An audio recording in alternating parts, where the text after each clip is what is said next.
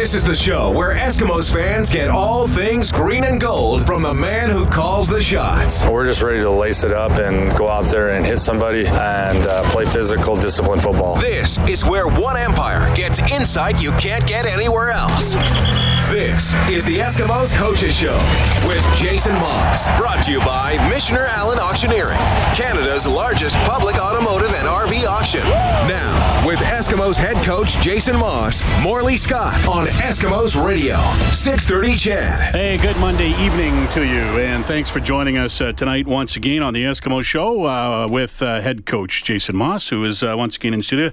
How are you, Jason? Doing great. 3-0, a big win on Friday night over the Ottawa Red Blacks, a tight one, went right down to the wire. First off, tell me collectively about the start, 3-0. You got to be pretty happy with where you are. I know the line is happy but not satisfied, but things have gone, with a lot of things going against you, injury-wise especially, things have gone pretty well for you. Yeah, I mean, it couldn't be a better start to the year than what we're at right now presently. I mean, to be 3-0 is your goal to start the year. You know, people always say you can't go undefeated, but you tell me the games you're going to lose. I mean, no one wants to lose. So when there's 3 up and 3 down, it feels good. I feel like we're going in the right direction as well with the things that we feel important about, our work ethic, you know, the how hard we work and all those things, and getting along as a team.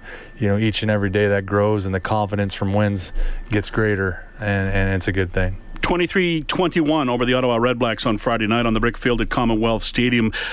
How difficult was it, or was it difficult to wait out that 2-point convert attempt by the Red Blacks at the end of the game? You know, to be quite honest with you, I felt, you know, going into the game, you know, Benny and I sat in the office and we talked about the game plan on the defensive side of the ball and kind of what the plan was on 2-point converts and how he was going to defend them. You know, and both of us felt very confident that he'd be able to stop him.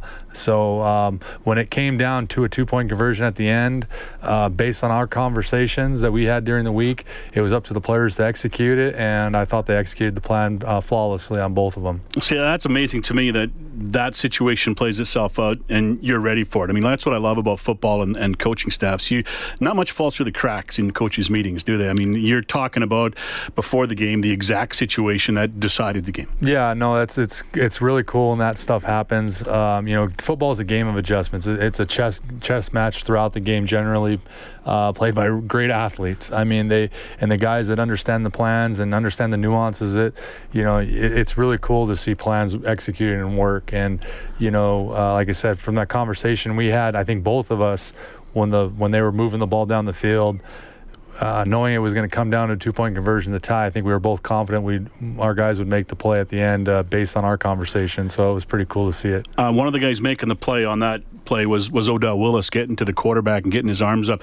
I talked to Mike Benavides today a little bit about Odell Willis, and he just was raving about how phenomenal he is playing and how much he has taken on and the leadership role and everything else. And we kind of decided between the two of us that his bravado and his attitude and his love for fun kind of sometimes overshadows just how good a football player he is. Yeah, I mean, I think Odell does it the right way. I think the one thing about Odell that I know you can do is count on him. I mean, he's going to come to practice every day, ready to work. He's got a great personality, and one of my biggest things I tell the team at the beginning of the year is don't be selfish and don't be an a-hole, basically. And if you're none of those two things, be yourself. And if you are one of those two things, hide it, you know. But Odell doesn't have to hide it. He's a great guy. He's a great locker room person. He's a leader. He's become more of a leader with JC's departure, being on the field and all that. But the way Odell plays is the way you want every football player to play. I mean, we have a motto is all gas and no break, and he's the one that came up with that motto. And, I mean, I just love how he plays. Is he always on like that? I mean, when we see him, and, you know, we see him at practice, then we see him in interviews, and he's always, you know, the arms are always moving and the gums are always flapping, and he always is having a good time. What's the other side of Odell Willis like in the meeting rooms and in discussions? I mean, I don't think people give him enough credit for his football IQ and how serious he can be about football. I mean, what you guys see is him enjoying it, and that's really the fruits of the labor, is after he's put in all the work behind the scenes, it's kind of his outlet, I think, playing football, being able to show people and have people enjoy coming to a game and all the little things about, you know, football that everyone enjoys. But Odell, the thing about Odell that everyone doesn't see is how hard he works at it and how serious he is about all the little things about football, the things that coaches care about, and techniques and game plans, and trying to be the best team we can be, and him fitting in within all that stuff. So I think that's what he's kind of become, and I think that's what people fail to see, is what kind of football mind he has, and what kind of real player he is on and off the field. Just because you're having fun doesn't mean you're not working hard, right? No question. And that's, like I said, that's a motto of mine. I mean, if you can't enjoy football, you can't enjoy coming to work every single day and working hard, it's hard to have people like that around. So the more guys we have like Odell, the more I think it rubs off on other people. Some other people are just, maybe they just take it a little bit more seriously, and as far as their demeanor, not to say that Odell's not taking it serious, it's just their demeanor doesn't allow them to smile, allow them to kind of show the enjoyment of football. I kind of go the other way. I love the emotion. I love the care, the excitement that guys bring to it. And, I love guys like Odell that do it that way. I'm sure we talk about your emotion. I'm sure you've seen the pictures of you on the sidelines after the 2-point convert was missed. That was a big win for the club. Big win for you, too. You enjoyed it. Yeah, I mean, I wasn't shy about saying that it was a big game. I mean, people ask me about my emotions tied into the game. And like I said before, I'm human. I have emotions attached to things. When you lose to people, particularly when they're your friends and colleagues, and you feel one-upped at times, you want to get them back. And I told the guys before the game, make this game personal. Find something that makes it personal, because I think a lot of times when you find something personal in life, you have something more invested in it. I said, but once we find that it's personal, try to do that every week. Let's try to stay motivated like that every week. So it's not hard for me to find motivation, but obviously that game, it was very easy. You proved it the first 2 weeks, and then again on Friday night, you can get points when you need them. You did it in the game in Vancouver. Late in the game, you were down 10-0 to Montreal and came back. You were down 9-0 in this game and came back. That seems to be one of the identities that's developing among with your team, especially on the offensive side of the ball, is that if you need points, they're going to get it somehow. I don't know if, that's a mentality, it's a mindset. I mean, that doesn't happen all the time, but that's one of the again, I go back to mottos about what you preach and what you really believe in, things that you believe in. That's what coaching is about, and culture is about. It's what you believe in. I believe in grinding and outworking people and never giving up on anything. And don't go too high, don't go too low, and never think you're out of any game. I've preached that since I've been here day one. I feel like our team believes that. I think they play that way. I think if you've watched us play football, we'll play you down to the very end. We'll fight for everything that we have. But at the end of the day, I believe we do it the right way. I think we prepare, and generally when you prepare, you're good people, you work hard together, good things tend to happen. And so it's not luck, it's not anything like that. It's just good things tend to happen when you do it the right way, and I feel like we're doing a lot of things the right way. Is there any concern for you with the slow starts to games, especially the last two? Yeah, I mean, no one wants to start out slow as we have, particularly on the offensive side. But I've had experience with doing this, and sometimes you look at what you're doing, and you can't find a ton of fault in the game plans and what you're trying to accomplish. It's just sometimes that it's not getting executed. So again, we just look at solutions, and we look at trying to do things a little differently. My main thing this week was focus. I mean, it comes down to focus on every single play. It seems that we can focus really well in the second quarter, and we can focus mostly through the game. That first quarter, our focus is just not there. Our execution's not there. So, I don't know really, to be honest with you, what it takes. That's what I'm hanging my hat on this week, is to say, let's just focus in a little bit more. Let's go over things a little bit more. Do we change some things up? Sure, we're going to change some things up, but we're looking for solutions, and answers, not problems. We've, of course, got Jason Maas in studio with us tonight. It's the Eskimos Coaches Show for Michener Allen Auctioneering. We'll take a break, be back with more. We'll talk a little bit more about the game on Friday against Ottawa, and then turn our eyes towards the Hamilton Tiger Cats in the game on Thursday of this week. It's a 5:30 kickoff, 4 o'clock for the countdown to kickoff here on 6:30 CHED with myself and Dave Campbell. More with the coach when we come back at 7:43 on 6:30 CHED. The Eskimos Coaches Show with Jason Maas. Brought to you by Michener Allen Auctioneering. We have the selection. You set the price. Now, Morley Scott on Eskimos Radio, 630 CHED. The Eskimos are 3-0 to start the season this year. They won at home Friday night over the Ottawa Redblacks. A short week for them as they head to Hamilton to play on Thursday night with Eskimos head coach Jason Maas. Jason, with a short week ahead, what is the biggest thing you have to deal with in that? Is it the lack of preparation, the lack of practice, the lack of rest time? What is it that bothers you most about a short week? Probably a combination of all three, to be quite honest with you. I mean, your practice week is shortened. We combine our day one, our day two, so we basically, on a week-to-week basis, we have about 40 plays per day that we run, and we cut out 40 plays. So, your game plans go down a little bit, numbers-wise, and because you try to rep every play that every play you feel like you're going to run in a game, you want to rep in practice at some point to see it on film and correct mistakes and whatnot and get guys comfortable with those plays. So I think the biggest thing is the prep and the practice time, and you got to be conscientious of your players' health and having their feet underneath them and all that, particularly when you're going to travel east on a long trip. So, it's a combination of everything. But at the end of the day, we do it during the year a number of times, and we're used to it. We schedule it. Everyone knows it's happening. So we've scheduled it this way, and we know how to combat it. Yeah, I guess everybody's, guys who've been around a while, everybody gets a short week at some point in the season, every team, every player. And I guess everybody's just got to learn how to deal with it in their own way to figure out how they have to get through it so they can be their best on game day. Absolutely. So, yeah, I mean, it's different for all sides of the ball, but a lot of it just comes into not being able to put as many things in because you want to be able to rep all the things you put in. So, at the end of the day, if that gets shortened a little bit, then, your quality of practices are still high. You're still good with that. But the amount of plays that you normally would have in a game plan generally probably aren't that high. What is it about that will linebacker position? It seems this year you've had so much trouble there. Next man up, number 3 guy now. Is just one of those things, or anything you can put your finger on? No, I mean, I don't think so. I mean, if we analyze D-Max's linebacker drills, from the start of training camp to now, maybe we can look at that if we're saying it's one position. But I'd say that tongue-in-cheek because I don't think that's quite the case. Sometimes in a given season you'll have a rash of injuries at a certain position, and it just happens. And I told people, and people didn't believe me at the beginning of the year, the reason we went out and got Corey Greenwood is because of the depth we had at that position. Mm-hmm. Well, like I said before, it's gotten tested, and it's going to get tested again, that quality of depth. But I still feel like we have the players here that can get the job done, and we're going to rely heavily on that.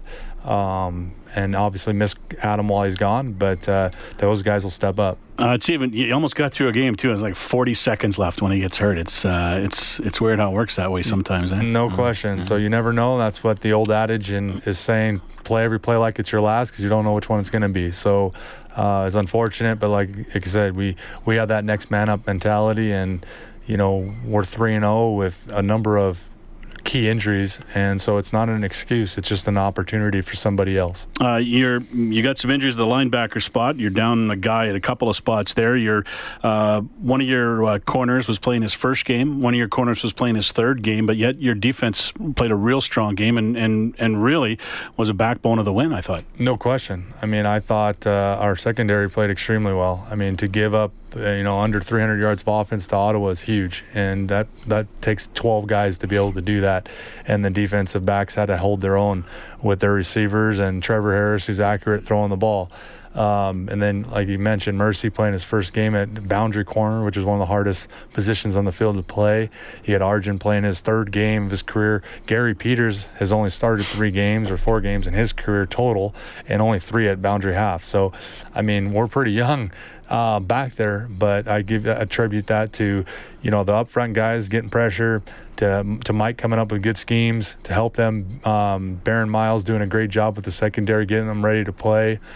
So it's a complete team effort when you're talking about young guys playing and playing well. And the defense not only played well, but they scored points, which is that's just a bonus, right? Just gravy. Yeah, I mean they did so many good things in that game. I mean, 2 2-point conversions. They go for a scoop and a score on a lateral, so score 6 points. They had 3, I believe, short yardage stops to knock them out of a drive, and huge stops. I mean, whenever you can stop an offense more than once on a 2nd and 2, 2nd and 3, if you can do that in the course of a game and not give them a yard and actually make them go back and make them punt the ball, It's amazing, and I think that was the best part of our defense that night was key situations. They stood on their head, as the goalies say. Trayvon Van ran for 100 yards. How did he grade out in the other parts of the game, especially protection? I'm not putting it on him, but it seemed like Mike Riley saw a little bit more pressure in this game than he'd seen in the first two. Yeah, I mean, the pressure most likely was coming from miscommunications more than anything. It wasn't anything they physically, when you play against Ottawa, usually physically they just throw you back there and they do so much stuff up front. I thought we did a pretty good job handling a lot of those things. 2 of the sacks were just complete miscommunication. So I thought Trayvon held his own. Again, we compare him to John White, who I believe, like I said before, I think he's one of the best, most physical backs in the league at blocking. Trayvon did a great job. He'll get tested again this week, but I think every week, the more comfortable he gets with our schemes, he can do it physically. I know that. And then catching the ball and running the ball is what he's natural at. So, if we can get him more comfortable in the blocking schemes and more comfortable doing those things without him thinking a lot, I mean, I think his ability is just going to take over and he's going to be that guy we envision. So against Montreal, then against Ottawa, he passed his first 2 tests, it looks like? No question, and those aren't 2 easy tests to pass. So I think he's on the right track. Going to Hamilton now to take on the Hamilton Tiger Cats on Thursday night. How difficult is it, or is it difficult to prepare for a team that is in their situation? They're 0-3. They're struggling in a lot of areas of the football game.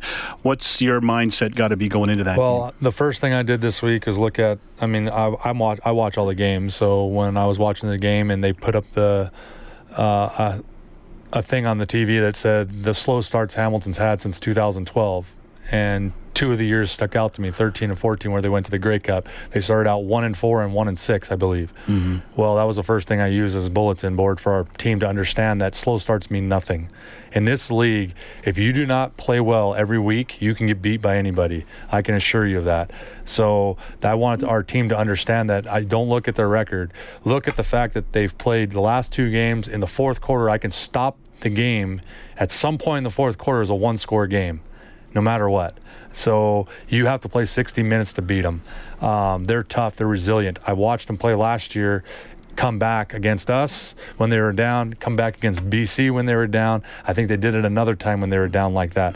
I think against Ottawa, in fact. So they're one of those teams that just doesn't die. They don't quit. You got to kill them. And our mindset going into this game is I don't care what the record is.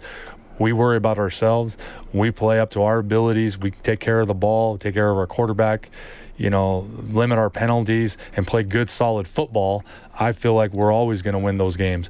But if you do anything less than that, you're going to lend yourself for headaches you don't need. You said look after your penalties. Friday night was probably your best night penalty-wise, was it not? Yeah, I mean, we had 8 for 64. I may have had one more than that. They just declined. But they beat us in that department. They were 5 for 50. So we're channeling in the right direction. But still, that's, keys to our success are turnover ratio and penalties. And I feel like if you're always in the top 2 in the league at both of those, you're going to probably have the best record in the league, and that's what our goals are. So, we're not quite there yet, so we still have to get on our guys, and they have to keep buying into it, but definitely a step in the right direction. Going to Hamilton this week, what's your day like on game day when you're on the road? How different is it from when you're at home? Kids aren't mostly around. Wife's not around. Mom's not around. So I just relax. I love the late day. I lay in bed. I watch film. To look over our game plan one more time. I watch TV. Get a workout in if I can. I just relax. I mean, the thing that people don't realize about coaches is how much sleep deprivation there is in our profession. So sleeping is a priority on game day for me. So I want to be as well rested as I can going into that night. So I look forward to those days. Game day is kind of like a day off on the road. Well, or as close as you're ever going to get to it. Yeah, it is, and particularly on a long week. When we have a short week and you're on the road, you're usually working that day for the next opponent, to be quite honest with you. But when you have a long week like we have coming home, it'll be, trust me, a rested day, getting ready to play this opponent and not worrying about nothing else. You've got Hamilton 2 of the next 3 games. Does that work into any of your game prep? You know what? I mean, it will. I mean, the next time you play them, they'll have played one game after us, so we'll watch that game, but a lot of it'll be watching how they played us and what schemes they did against us that we weren't prepared for and whatnot, and physical matchups one-on-one, what we can take advantage of or need to address. but it does work in your advantage for scouting, for, prep. It's a lot different when you've just played that opponent for sure. For sure. Jason, thanks as always for your time. Good luck to you coming up on Thursday night in Hamilton. I appreciate it. All right, it is, and let's see, 5:30 start, 4 o'clock for the Countdown to Kickoff show here on 630 CHED. For Michener Allen Auctioneering, that is the Eskimos Coaches Show with Jason Moss. My name's Morley Scott. Have a great night, everybody.